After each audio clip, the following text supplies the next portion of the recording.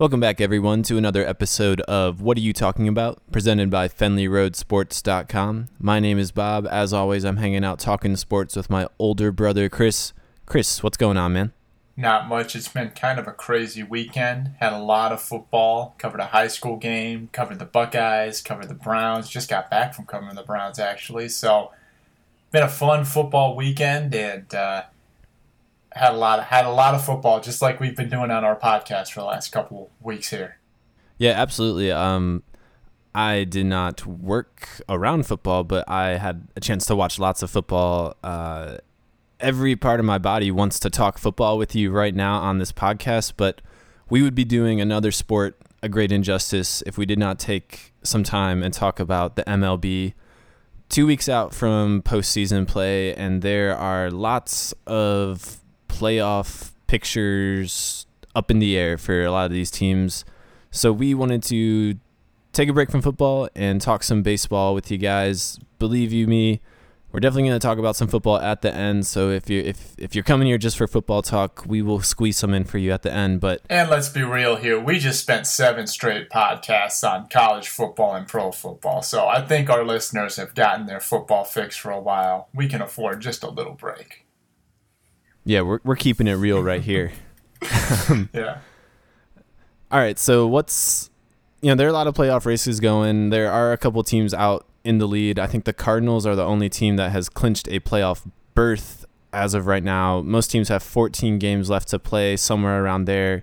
Chris, what do you want to start with first? What's the team that we should start with? Well, let's give some love to the team that has the most wins in the American League, and that's the Kansas City Royals. 87 wins. A lot of people didn't pick them to do much this year. I think a lot of people picked them to have an off year and not even make the playoffs, including both of us on this podcast. We kind of discarded them in our preview.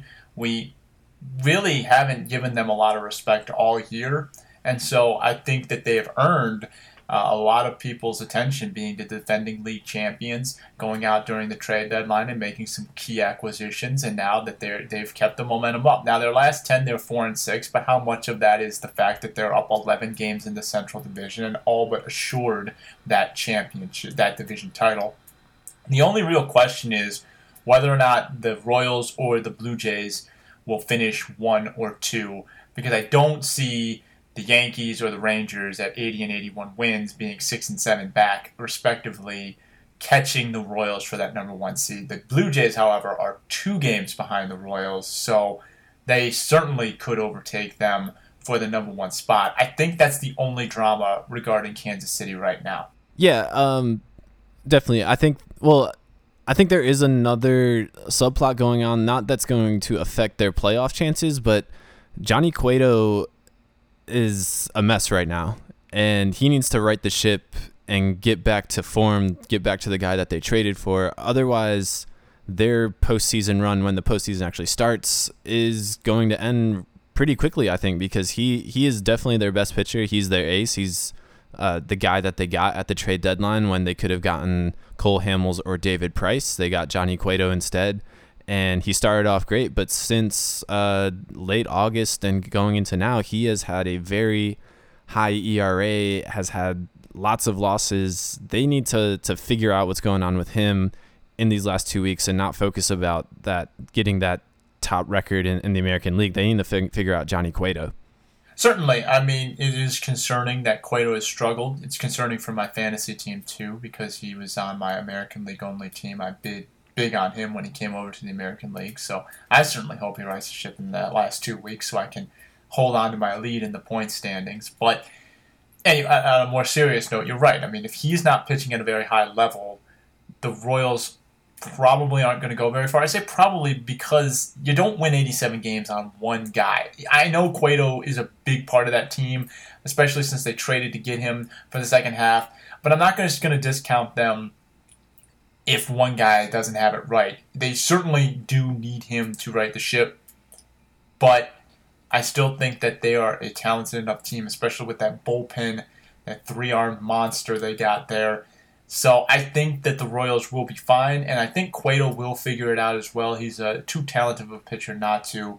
But you're right, that is probably the biggest concern for them going into the postseason. Yeah, definitely. And then to answer your original question, I think the Blue Jays will have the best record in the American League when the season ends because of Johnny Cueto's struggles. I think the Blue Jays are still riding momentum from the David Price and Troy Tulowitzki acquisitions. I know Tulowitzki is out for the remainder of the regular season, but they still have David Price, who did not fall off when they acquired him. He's still lights out right now and is leading that charge, and they still have a lights out lineup. I think they are going to continue and eventually overtake the Royals probably within the next week. Yeah, I agree with you there. I like Toronto a lot. I mean, look at their run differential, plus 213. The second closest team is St. Louis at plus 113. And the funny part about that is St. Louis has scored about 223 fewer runs than the Blue Jays. So It's insane what Toronto is doing up there with their bats. And then they go out and get a legitimate ace in David Price, who I always find it funny. Everyone in the media was saying the Blue Jays are X since they got Troy Tulowitzki, but Troy Tulowitzki wasn't playing that well for them. It was David Price who was the lights-out trade acquisition, really solidified that staff, made R.A. Dickey the number 2, and he also turned his season around. He started off slow, and now he's starting to pitch very well as well. So Toronto is definitely clicking on all cylinders. I would not want to face the Blue Jays in the postseason. No, definitely not. In the postseason, they're going to be a scary team to face, especially if David Price can continue his season into October. I mean, he's been 7-1 since the Tigers traded for him. He's 16-5 overall, has a low ERA. He could be the first pitcher to be traded in the season and win the Cy Young since 1983, I believe. So watch out for them.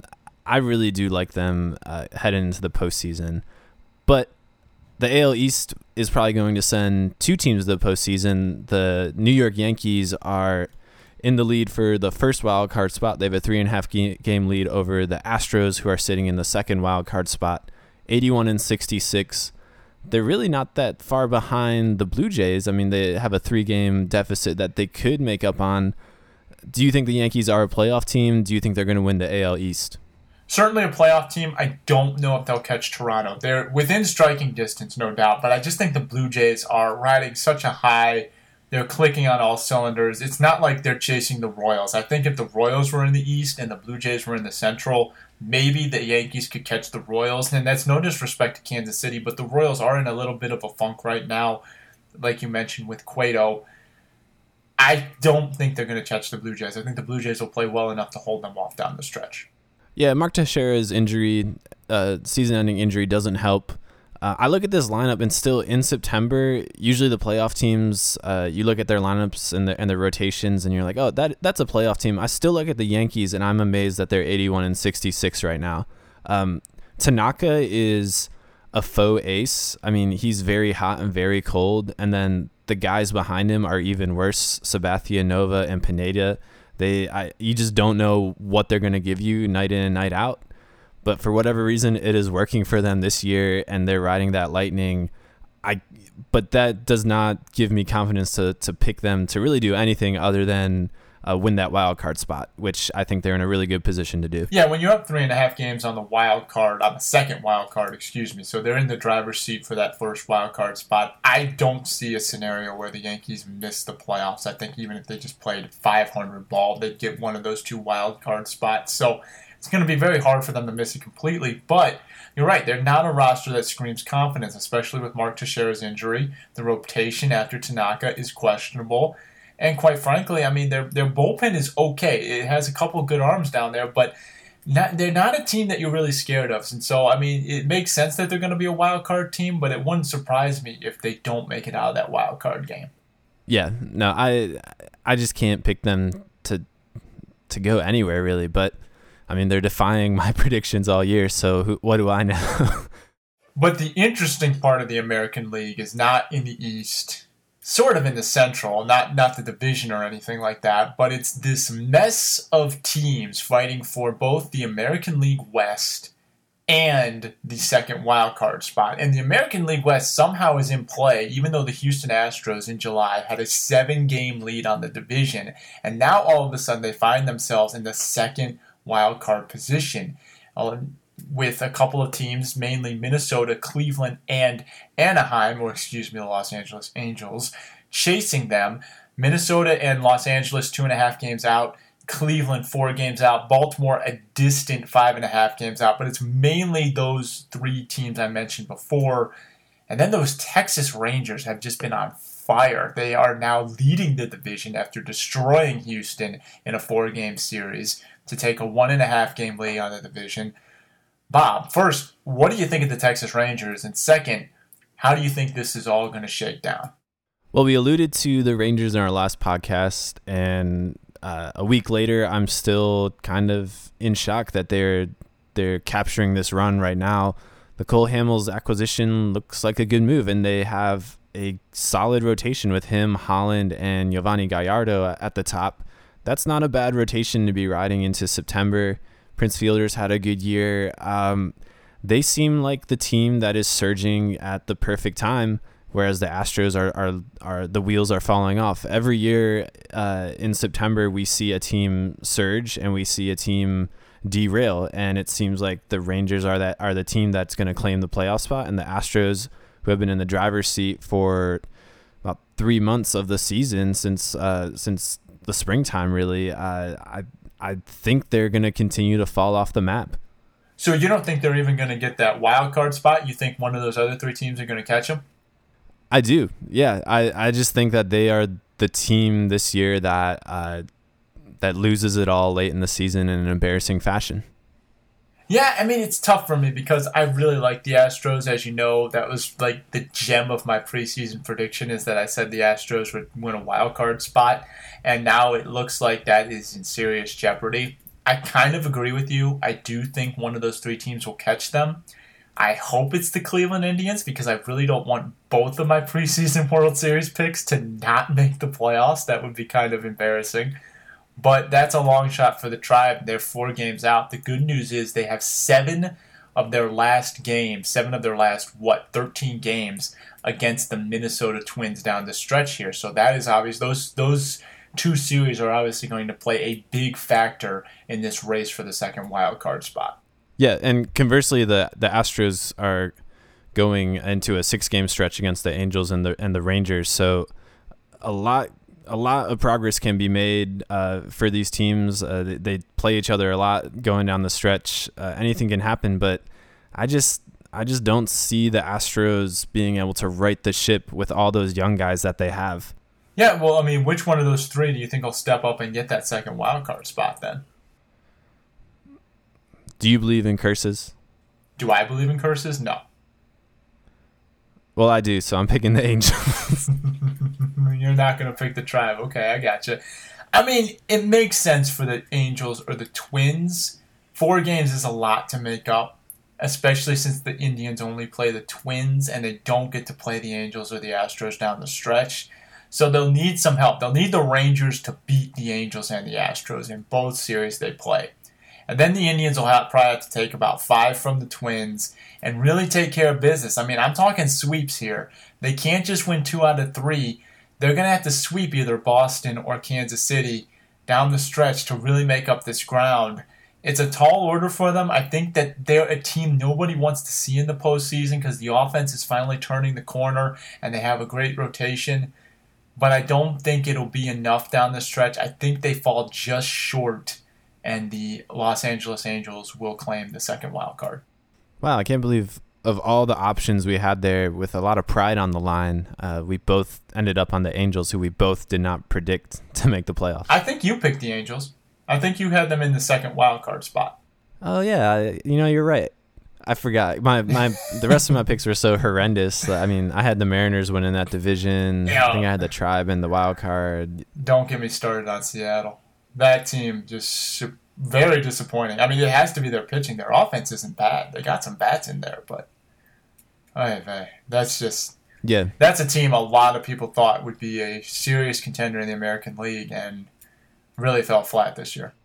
Yeah, definitely one of the bigger disappointments in the MLB. Robinson Cano had a really strange first half. I don't think that helped their team, but yeah, it had to be the pitching, I think.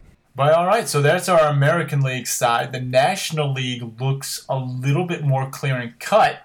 And obviously the division to watch there is the NL Central. The Cardinals, Pirates, and Cubs are probably all going to make the postseason. The Cubs are in the second wild card position with a 9-game lead over San Francisco and Washington, who are both 78 and 71. So unless the Cubs are truly cursed and lose every game from now until the end of the season, they're probably going to make the playoffs. The Pirates are 11 up on the Giants and Nationals and 2 up on the Cubs for the first wild card spot. So it pretty much is not a matter of who's going to make the playoffs among those 3 Central teams.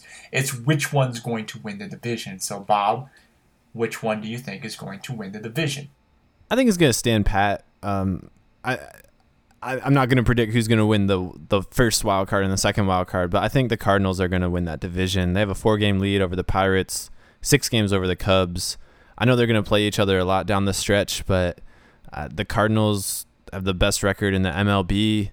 They have the best rotation in the MLB and a really good bullpen on top of that. Their offense struggled a little bit, and then it started to click about last weekend. I think they started to turn it on. So I think they're getting ready for their postseason run. I think they're going to hang on to this division. Yeah, it's hard to pick against a team that's been so consistent, especially when they have a 4-game lead and a 6-game lead down the stretch over the 2 teams chasing them.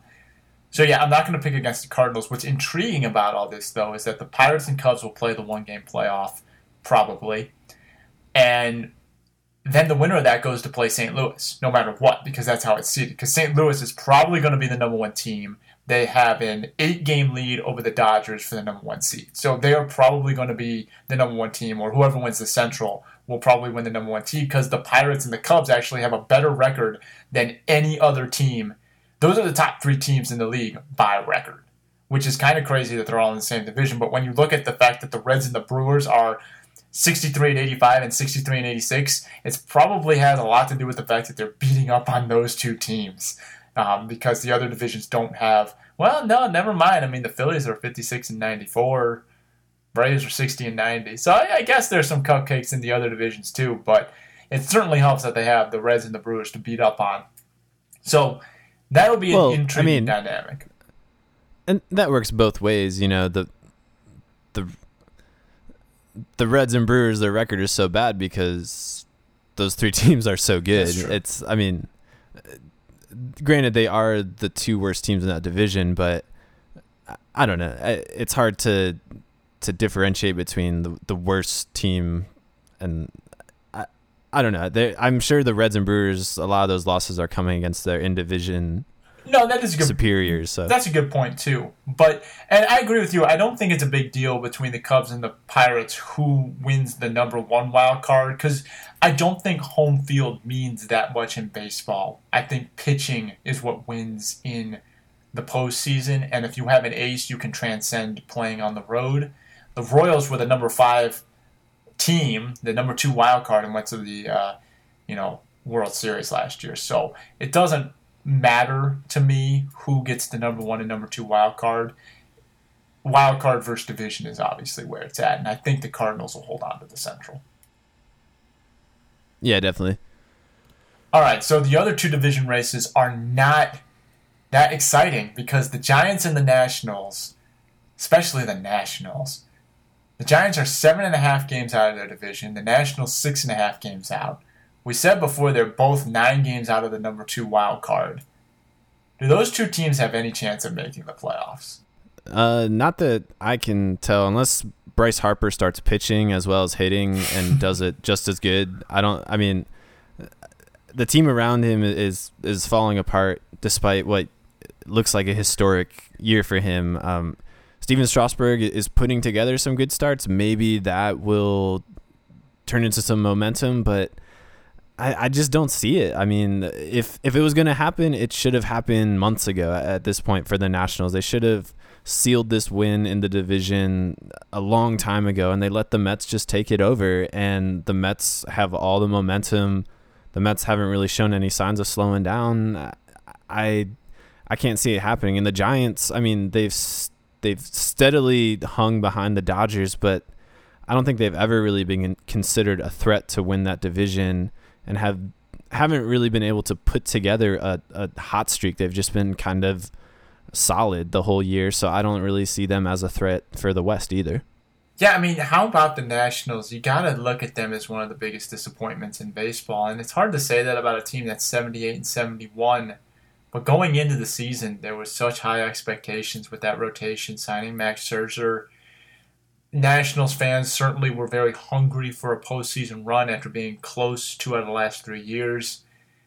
It is a disappointing year for Washington to lose like this, to be 6.5 out and really have no shot at the playoffs unless the Mets completely implode. But ever since they traded for Yoenis Cespedes, that has just solved all their offensive problems. We said it in our trade deadline special. Get a bat, any bat. They needed guys. And they got the best bat. And they got a guy who's just been destroying it. Intriguing question, Bob. Would you vote Bryce Harper or Cespedes MVP for National League MVP? It's hard to justify Cespedes as the National League MVP since he spent majority of his time in the American League. But how could he not be the most valuable player for the Mets, who are going to win the AL East from a juggernaut in the Washington Nationals? And Bryce Harper's playing on what was regarded as one of the second most talented team in the National League, probably second to the Dodgers. So if I had a vote, I would vote for Cespedes, just because I think what he's doing is amazing and is an amazing story, and people should get behind it. And I'm just not a fan of Bryce Harper. And I think that fact that Bryce Harper is a very controversial figure in baseball, a lot of people just like to not like him, I think that's going to cost him some votes. It might cost him the MVP, combining that with the fact that the Nationals are falling out of the playoff picture. The thing is, though, in baseball, historic seasons, big numbers generally trump team performance, unlike in some of these other sports. Like in the NBA, if your team isn't a top 2 team in the NBA, you're not going to win MVP. In the NFL, if you're not a quarterback or you don't rush for like 2,500 yards, you're not going to win the MVP. So the point is, I think Harper can still win it, but I will say, Cespedes has come to the National League and torn it up. The Mets were a terrible offense, one of the worst offenses in baseball. He comes in, and now their offense is respectable. They've scored 626 runs, a plus 67 run differential. That's a huge turnaround from what they were in July, and he is the primary reason for that. So if you're voting for the most valuable player to his team, how can you not say Yoenis Cespedes has been that more important than any other player in the National League? Because the Mets were not winning this division without him.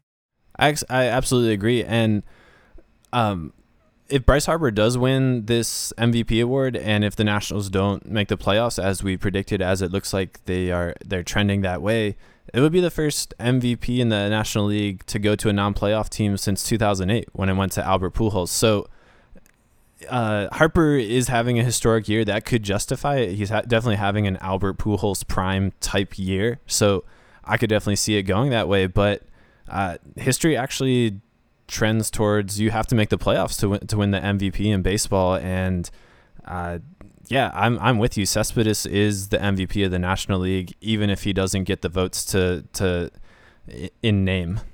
No, I agree. I mean, I certainly think if you're talking most valuable to his team, the Mets, again, they weren't winning this division without him. The Nationals were in control. Then they go out and get Cespedes. Couple other bats, but Cespedes was the big one, and he has just lit a fire under that offense. We didn't talk about American League MVP, but is there any doubt that it's Josh Donaldson? If the Angels overtake the West, you could make the argument for Mike Trout again. I think there's some Trout fatigue, though. I think it has to be Josh Donaldson at this point. I think the fact that Josh Donaldson came to Toronto and took them from a maybe playoff team to a juggernaut, he's going to get the bulk of the credit for that. I think that's going to help him a lot, and his numbers are fantastic. So I think I would give it to Donaldson. I certainly wouldn't mind if Trout won. He, certainly worthy of it. I'm not saying I wouldn't mind Trout, but I think Donaldson was a little bit more impressive for me. Yeah, I think at this point, I mean, Trout isn't doing anything less than the last 2 years. He would have to lead the Angels on a great run to finish the season. They'd have to win the division, and he'd have to hit lights out for these last 2 weeks for it to be a tight race. But yeah, I think Donaldson deserves it. All right, we mentioned Seattle in the American League. We mentioned Washington in the National League. Is there anyone else you want to label a biggest disappointment, or you think we're good with those two? Yeah, I mean, the Padres deserve an honorable mention. They were kind of divisive heading into the season. I think the Orioles deserve some mention, though that division was regarded as in flux. But I think the Mariners and the Nationals for sure are the two biggest ones, and the Nationals have to be the biggest disappointment with the payroll, with the Scherzer addition, with Harper having this historic season, yet it not being good enough for them to make the playoffs. They have to be the biggest disappointment. I do like it. Think it's funny, though. Most people will say the Minnesota Twins have had a great season. They're 76 and 73, and the Nationals are 78 and 71, and everyone's saying it's a huge disappointment, and rightfully so. But it is funny how expectations shape your perceptions and stuff like that. I would be remiss if I didn't mention the Cleveland Indians at 74 and 74, picked by most to win the World Series before the season began, including yours truly right here. Again, they still could do it. They're not out of the playoffs yet, but I think the fact that you are kind of a long shot to make it and only 500 when you're picked to win the World Series, that has to be a bit of a disappointment. You'd like to see them closing in on clinching a playoff spot, not fighting for their playoff lives at this point in the year. Yeah, well, to your defense, as many people picked the Indians to win the World Series as did them to not even make the playoffs. That Central Division was hard to pick. The NL East, I don't think a single pundit out there picked a team other than the Nationals to win that division. Yeah, I think a couple people said the Mets were a dark horse wild card team, and some people had them as a wild card. But yes, you're right. The Nationals should have won that division.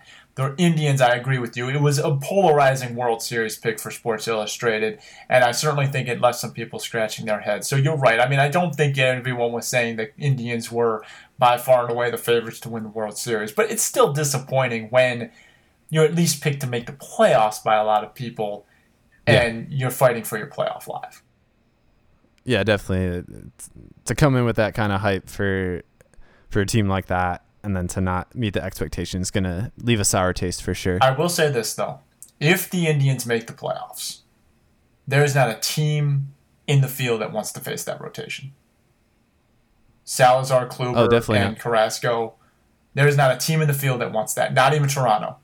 I'm telling you, if they limp in, I'm not saying they're going to do it. I said they would preseason, but I mean, I certainly think that they'd be one of the deadliest teams in the field. Yeah, I mean for sure. They'd have to get to an actual best of series for that strength to show through. But I agree with you that the rotation is scary. It's probably the strongest in the American League. All right, Bob. We just went about 30 minutes without talking football. I'm already in withdrawal. Yeah, me too. Let's goodbye baseball. We'll talk about you in the World Series, I guess. Maybe a little bit sooner. We'll do a playoff preview probably. I mean, come on, we gotta hype up the playoffs a little bit. That's a fun time. Yeah, no, we'll come back to it before that if I just made you mad and you're a baseball fan. But I mean, big week in college football for sure. There are definitely some games we need to talk about. Let's start at the top though. You were there live for Ohio State versus Northern Illinois. Man, that was a scary game. It had to be a scary game for all the Buckeye fans. I'm sure you were sweating a little bit. What was it? 20-13 was the final score. Well, I wasn't cheering. I was in a press box. There's no cheering in the press box, but that doesn't mean I can't sweat a little bit. 20-13 was the final, and let me tell you, it felt a lot closer than that because the Buckeyes offense only scored one touchdown. Their other touchdown came on a pick six, and Northern Illinois, quite frankly, had plenty of opportunities to win that game. I don't understand what Northern Illinois was. You know, they called it kind of an odd game. They were a throwing team, but they ran the ball a lot. They were conservative, understandably so, because Ohio State has a very good secondary. And so I think Northern Illinois played a little bit of a more conservative game than they normally do, but it worked for them. And the Buckeyes offense just could not do anything, really. And it didn't matter if it was Cardale Jones, who did not look good at all. He was 4 of 9 through 2 bad interceptions. And quite frankly, I know I said I wanted Cardale Jones on our Clee Talk podcast. I just want the Browns to draft a quarterback now. I don't particularly care what the name is, but I don't see him as a first-round draft pick with the way he's played to this point in the regular season. And it kind of only reinforces my adamancy when everyone was saying he should have gone to the NFL draft last year. I still don't think he should have, because I think with the way he's played now, he might not even made an NFL roster or being drafted very high through the combine process. So I think coming back to school was good for him, because now he can at least develop a little bit more, and now he hasn't, cashed in on that ticket that may not have hit big. But Cardale Jones aside, the offensive line for Ohio State has a lot of soul searching to do, because they were not winning at the line of scrimmage. Ezekiel Elliott, yeah, he cranked out a 100-yard game, but his longest run was 13 yards, and that was the longest run of the day. And you're talking about an offense that has Ezekiel Elliott and Braxton Miller, and you can only get a 13-yard run. I'm sorry, you need more explosive plays out of your running game, and that starts at the point of attack. They're not winning up front. Urban Meyer has said it repeatedly in his press conference. That needs to get fixed, and it has 4 returning starters from last year. So there's something going on there. I don't know what, but I'm confident that Ohio State can fix this, because last year they were 2-1 at this point. They went 1-1 when they lost terribly to Virginia Tech. I covered that game as well. I left the stadium saying that they would lose 5 games that year. They went on to win a national title. Ohio State is still 3-0. Even if they're not number 1 in the next poll, they are still in a playoff position. They still control their own destiny to make the college football playoff as defending the national champs. Florida State last year looked anemic. They almost lost a bunch of games last year, but they made it because they were undefeated and they were the defending champs. Ohio State will be there if they win all their games. They don't have to worry about that. What they do have to worry about is getting through Big Ten play unscathed, because now the schedule that looked pretty easy, there might be some more challenges in it if Ohio State keeps playing this way, and certainly Michigan State is licking its chops at seeing the Buckeyes struggle the way they are. Yeah. Well, first off, they are number 1 in the poll. AP poll and coaches poll both came out today. They're still number 1. I think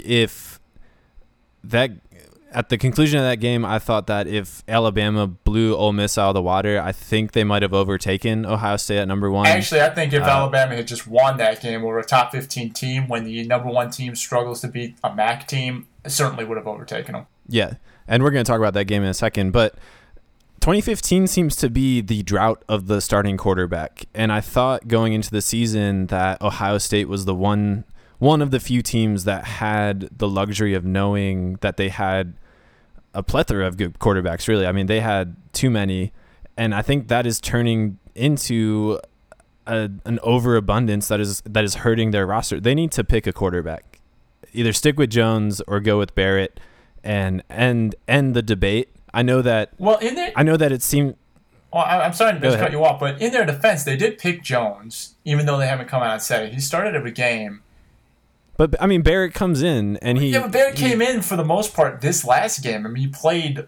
I mean, this was the first real yank, was putting Barrett in this game and playing him for 3 quarters. Yeah, I don't think they've been very definitive in naming Jones the starting quarterback these first 3 games, and I don't think that has given him confidence. Every interception he throws, I think he's looking over his shoulder and wondering if Barrett's going to get put in, and it finally did happen. Barrett has seen playing time in those first 2 games. I think they just need to make a decision and go with it until really they look terrible. They hurt themselves. I think it's really hurting their confidence. These 2 guys combined have yet to start a whole season. Like Barrett did not finish a whole season starting. Jones has not played enough games to consider a whole season. So they're still relatively young and inexperienced. This whole dual quarterback pseudo controversy is not helping them at all. No, I agree that Urban does need to pick a guy. But I will say, though, in JT Barrett's defense, he kind of tripped right at the finish line there. He got hurt in like the 3rd quarter of the Michigan game. So, I know, but he did. I agree. I mean, You're right. He didn't finish the season. You're right. I mean, he didn't play in the postseason. You're right. I'm not saying that. But, he certainly, through no fault of his own. He was playing fantastic. And no, I agree. And right now, I mean, the offense looked a little bit better with JT Barrett running it, but it's going to be an interesting week for the Buckeyes. I'm actually going to be covering the game on Saturday as well. I just found that out. So hopefully, who do they play? Western Michigan, which should be an easier game. Does Western Michigan, or is it Eastern that has the really good running back? I'm not sure. I don't know yet. I think it might be Western actually. So we'll see. But still, yeah, it's just a MAC team. They need to win. They need to beat that team. Well, and it's, I think I'm sorry, not to cut you off again, but in defense of Northern Illinois, if you're going to play a MAC team, at least play the MAC team that's been to 5 straight MAC championship games. I'm just saying, they are probably the best of the MAC. I'm not saying they shouldn't that there's any excuse for Ohio State to struggle against them, but they at least played the best of them. I don't know what I mean, I don't really know what that means really. Like, they played a MAC school. It's a MAC school. It's a good MAC school. They went to a BCS Bowl a few years ago. They went to the Orange Bowl. That was a few years ago. That was 2012. The success and talent of a MAC school is very fleeting, and 3 years ago, I don't think that team's program is still there. One last stat bomb for you. 2 teams have won 11 games each of the last 5 years. Oregon's one of them. Guess who the other one is? Northern Illinois. That's kind of crazy, though. I will say, even though you're in the MAC, they are at least the best team in the MAC. Yes, yes, they are. But you're the best school in the country. I'm not making it an excuse for Ohio State. I am saying, though, that Northern Illinois is not a terrible MAC school. Okay. MAC school. Hey, look, man, I'm not making any excuses for Ohio State. I'm not making any excuses, and they need to handle Western Michigan this week because Western Michigan is not one of the best teams in the MAC. No, sir. Hey, at least they didn't lose to a MAC school. That's the thing, though. They still won the game. They're still 3-0. I'm not saying that they look, you're the number 1 team in the nation. When you're playing a non-Power 5 team, you got to take care of your business. You got to win convincingly. They didn't do that. They deserve scrutiny. But let's also not just completely underestimate Northern Illinois because they have had a lot of success over the last 5 years. And at the same time, I do think if they win the MAC, they have the talent to maybe be the highest ranking Group of 5 champion with Boise State's loss. But we'll see if that plays out. Yeah, we'll see. All right, let's move on. Number 2 was hosting Ole Miss. Alabama hosting Ole Miss Saturday night.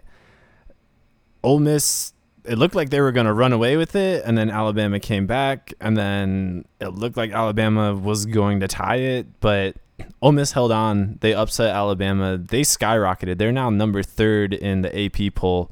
Did you have a chance to watch that game?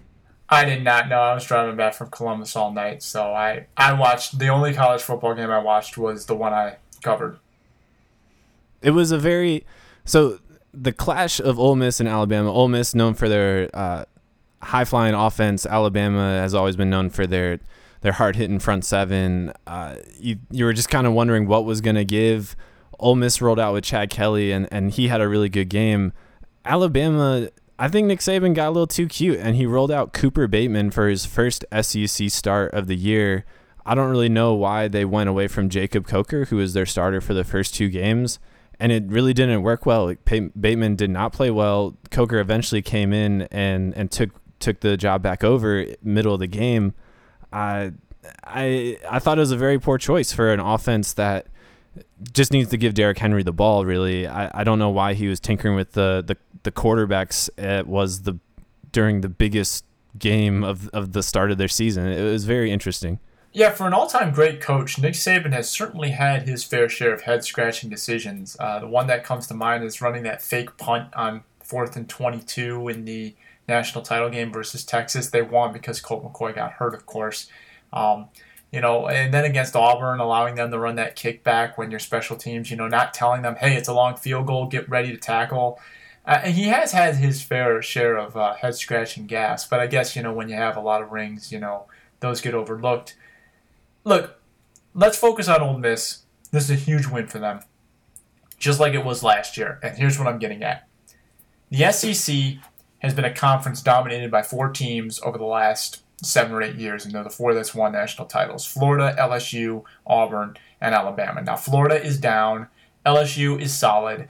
Auburn dropped in the polls because they struggled to beat an FCS team, but they're still strong. And then there's Alabama, who's been the king of the SEC for a while now. We have seen almost every year the SEC champion have 1 loss, which means somebody from the middle tier, team like Georgia, South Carolina, or at one point it was Arkansas, now it's the Mississippi schools. Some point they usually stumble to one of these teams. Kentucky once beat LSU in the 2007 title year when LSU won the title.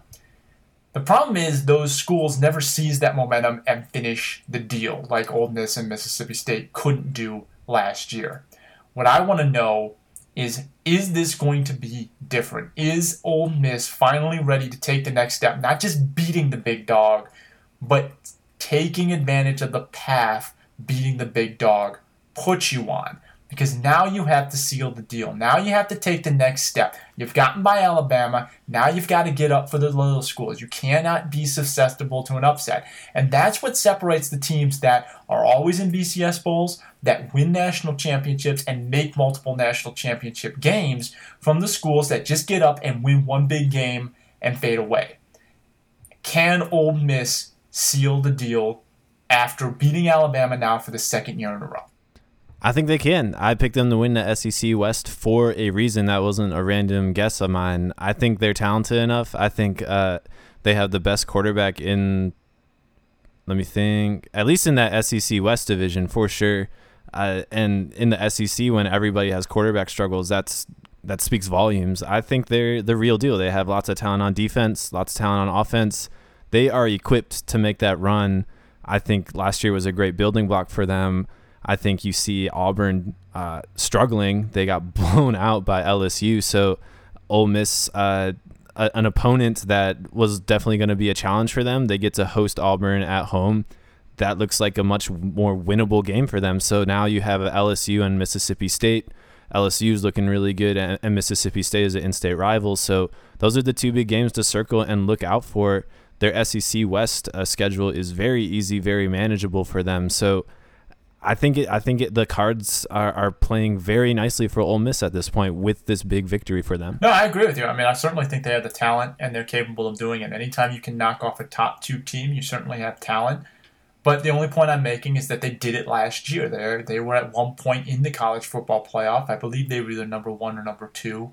Can't remember which Mississippi school was number 1. I think it was Mississippi State, and Ole Miss was number 2. Yeah, Mississippi State was made it to number 1. Yeah. So, but the point is, Ole Miss was one of the top 4 teams. At one point, 3 SEC teams were in that playoff field, and none of those 3 made it. It was Alabama that got the nod. So, again, I think they have the talent to do it. I think they can do it. The question is whether or not they won't be claimed by an upset or something along those lines. And it's a lot tougher than people think. And I think that, we'll see. It's going to be interesting. Maybe the SEC will go through a bit of a changing of the guard. But time will tell. I'm not about to write off anyone who loses early in the season, especially when they get a preseason head start. As you noted in your blog, that's why those preseason rankings are so valuable. Alabama can afford to slip up and recover. I don't think Ole Miss can. Ole Miss has to play. They certainly can't afford to lose in November, and so they definitely have to at least win the SEC if they want to make that playoff. Yeah, I mean, Alabama goes to Georgia in 2 weeks. They have a cupcake in between. They need to figure some stuff out. Oh, certainly. Yeah. Pretty quickly. Yeah, like who their quarterback is, and don't mess with it. Yes, absolutely. Alrighty. Well, today we had a lot of NFL action, and so tonight the Packers and Seahawks are playing. We won't get to talk about that. Obviously, we won't get to talk about the Monday night game. But it was a wild day in the NFL. If I were to tell you that Washington, Jacksonville, and Oakland would all win on the same day, would you believe me? Nope, absolutely not. And throw in Tampa Bay for good measure. But Washington, Jacksonville, and Oakland were big surprises. Oakland over Baltimore, Jacksonville over Miami, and Washington over St. Louis. That's the thing about the Rams. The Rams get up for the Seahawks, but they always seem to have a letdown after that. I can't figure that team out. Bob, what are your thoughts on some of these games? I mean, Oakland laid 37 out of really good Ravens defense.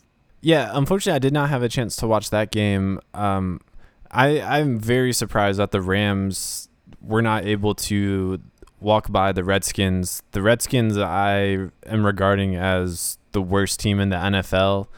I guess I might have to rethink that. They went up 17-0 at half. Kirk Cousins was able to manage the game well. Matt Jones, this dude came out of nowhere, 123 yards and 2 touchdowns. They had a really good game. And for the Rams, we talked about the defensive line a lot in the last podcast. For them to not be able to pressure Cousins, not force an interception or really any turnover, it's concerning. It's why I was hesitant to pick them to make the playoffs, because they are so up and down, and that offense still remains inconsistent. Nick Foles, 17 for 32, only 150 yards passing, 67 yards rushing on the ground. That's not good. They need to figure some stuff out. I had said in our preseason thing that Oakland was the most intriguing team. They get destroyed by Cincinnati, and then they hang 37 on the Ravens. They're about to face the Browns next week. But which Raiders team is for real? I think it has to be somewhere in between. They did hang 37, but they also allowed 33 to the Ravens, who weren't able to do much in week 1 against the Broncos defense. So it's definitely somewhere in between. I don't think Derek Carr is going to be 351 yards, 3 touchdowns every week. I don't think Michael Crabtree and Mark Cooper are going to be. I hope Cooper is, because he's on my fantasy team. Well, he's a rookie. I think he's going to have up and downs. Michael Crabtree has never really come to fruition as a number 1 wide receiver. They both had 100-yard games, multiple reception games. So and now this is them. 2. Yeah, no, I think because Cooper's going to win Rookie of the Year and lead my fantasy team to glory. I hope all those come true for you. I'm pulling for you. And he's a very good number 2 wide receiver with Amari Cooper as your number 1. But I think it has to be somewhere in between this Oakland Raiders team that blows out the Ravens and the team that got blown out about the Bengals. Maybe we'll see that when they go on the road against Cleveland. Maybe we'll see somewhere in the middle. I don't know. We'll find out this Sunday. But the Dolphins, you were not on their bandwagon, so this is a good weekend for your predictions. I mean, how do you lose to the Jaguars? I mean, seriously. I mean, you're supposed to have one of the best defenses, these defensive fronts at least.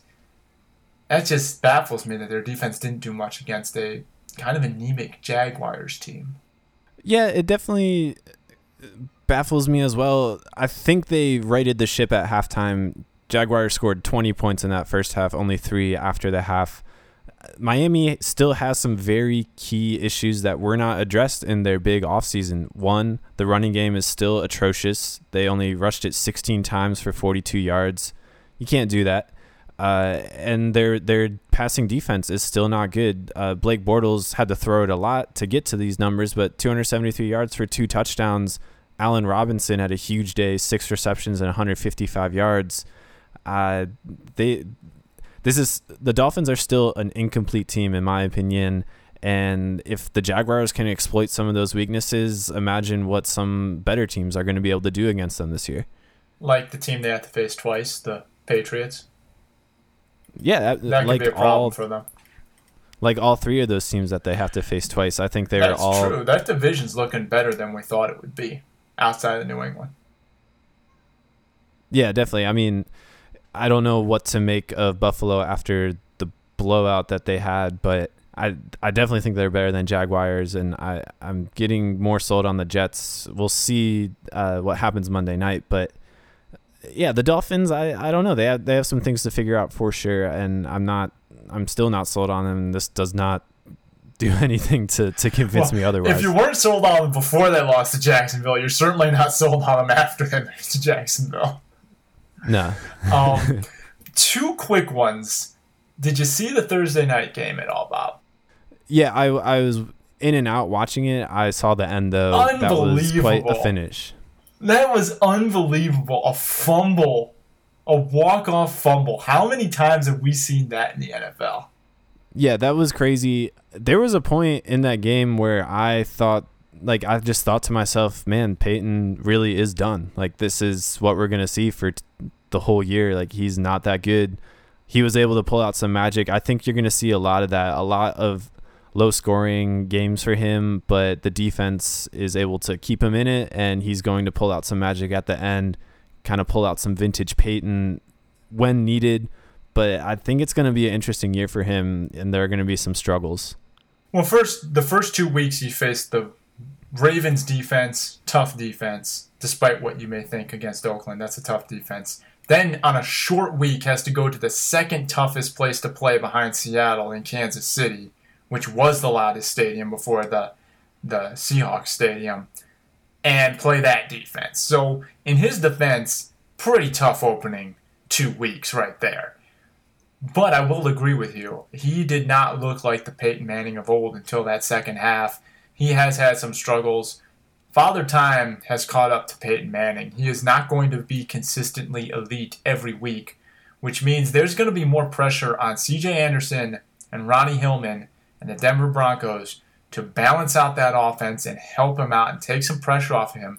Not because he can't throw it, but just to avoid putting him in harm's way of taking those hits. Because it doesn't matter what his state is. Defenders are going to tee off on him every chance they get. I'm not even talking about sacks.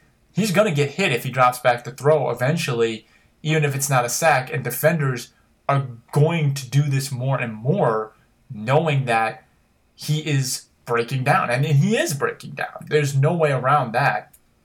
So Denver's going to have to kind of find a happy medium between relying on Peyton and giving him some relief. However, I will say, though, the Denver Broncos defense is looking pretty good, and that is at least something that they can fall back on while the offense figures this out. Yeah, and to be honest with you, a struggling, slower Peyton Manning is only going to benefit that defense as they slow down the game, as the clock ticks a lot more with their power running attack that they're going to try and implement. So that defense has only added to the pieces from last year. They were a good defense last year, but the offense that they are now playing alongside with is only going to benefit them. I do want to say, I totally forgot about this. Baltimore went into Oakland without Terrell Suggs, and I'm not sure what that kind of impact that had on the psychology of that defense. He could be. People are saying that this might be a career-altering injury for him, so I'm not sure if they were just down on that, if they're lacking their leadership to give up that many points to Oakland. It's going to be interesting to see how that Ravens defense bounces back from the loss of their captain.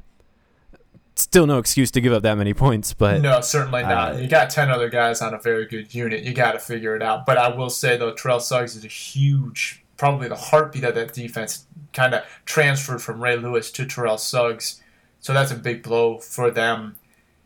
I'm not a huge Terrell Suggs fan, but I never want to see someone's career end or season end. So I don't like seeing injuries like that. But we'll see how Baltimore can respond as the season goes on. Speaking of another team that is decimated by injuries, Dez Bryant, as most people know, out for at least 6 weeks. Now those reports look like 10 to 12 weeks. And to add to that, despite getting to 2-0, Dallas had to pay the price of another key star, Tony Romo.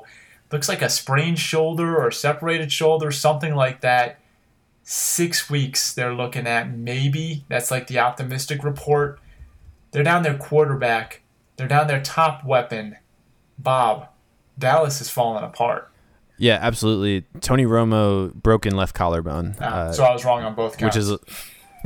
yeah, and that takes at least 6 weeks to heal. So, yeah, it's going to be a rough going for them.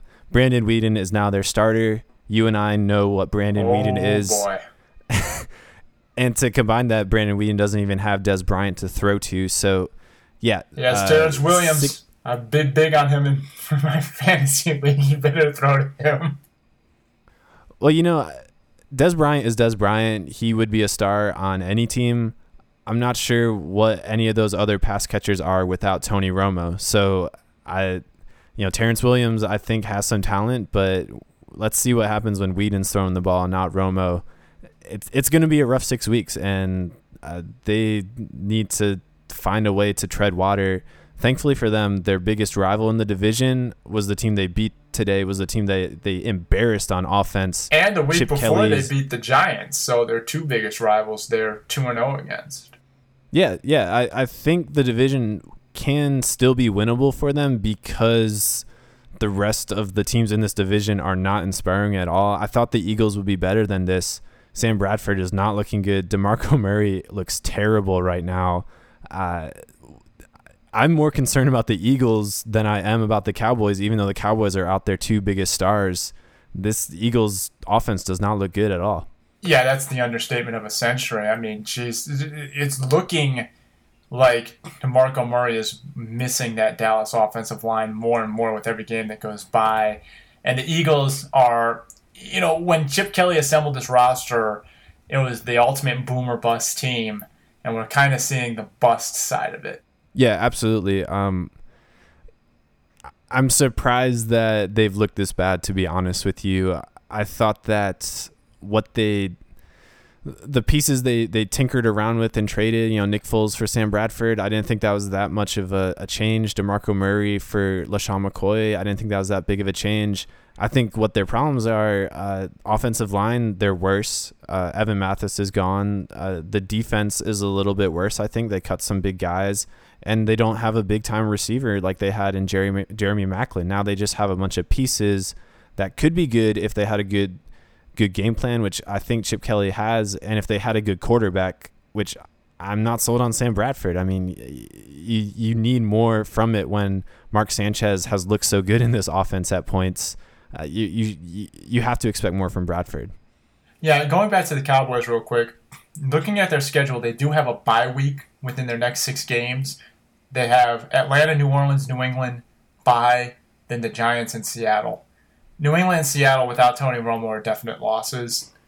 New Orleans has struggled. Atlanta's 2-0. I think they kind of need to get to 3-1 to weather the storm of that kind of tough schedule without Tony Romo. If Tony Romo can be back November 8th against Philadelphia, that would be a very optimistic timetable for him. Yeah, just listening to the teams you named off, I think they could go 2-4 in that schedule, and that would put them at 4-4 when Romo comes back. Still a very winnable situation for them, but a very small window with little room for error for sure. Alrighty, man. Well, we have talked a ton. We've got a lot of baseball in there, a lot of football in there, so definitely pack this podcast with a lot of great information. Thank you all for listening once again. But, unfortunately, all things must end. We'll be back next week with more sports talk on What Are You Talking About, presented by FenleyRoadSports.com. Until then, please follow us on Twitter, FenleyRD Sports. Please follow us on Instagram, FenleyROAD Sports. And please come back to FenleyRoadSports.com for more content and more podcasts. And thank you, of course, for your continued support. Subscribe on iTunes and come back next week for more sports talk. All right, I'll talk to you soon, Chris. All right, man. Take care, Bob.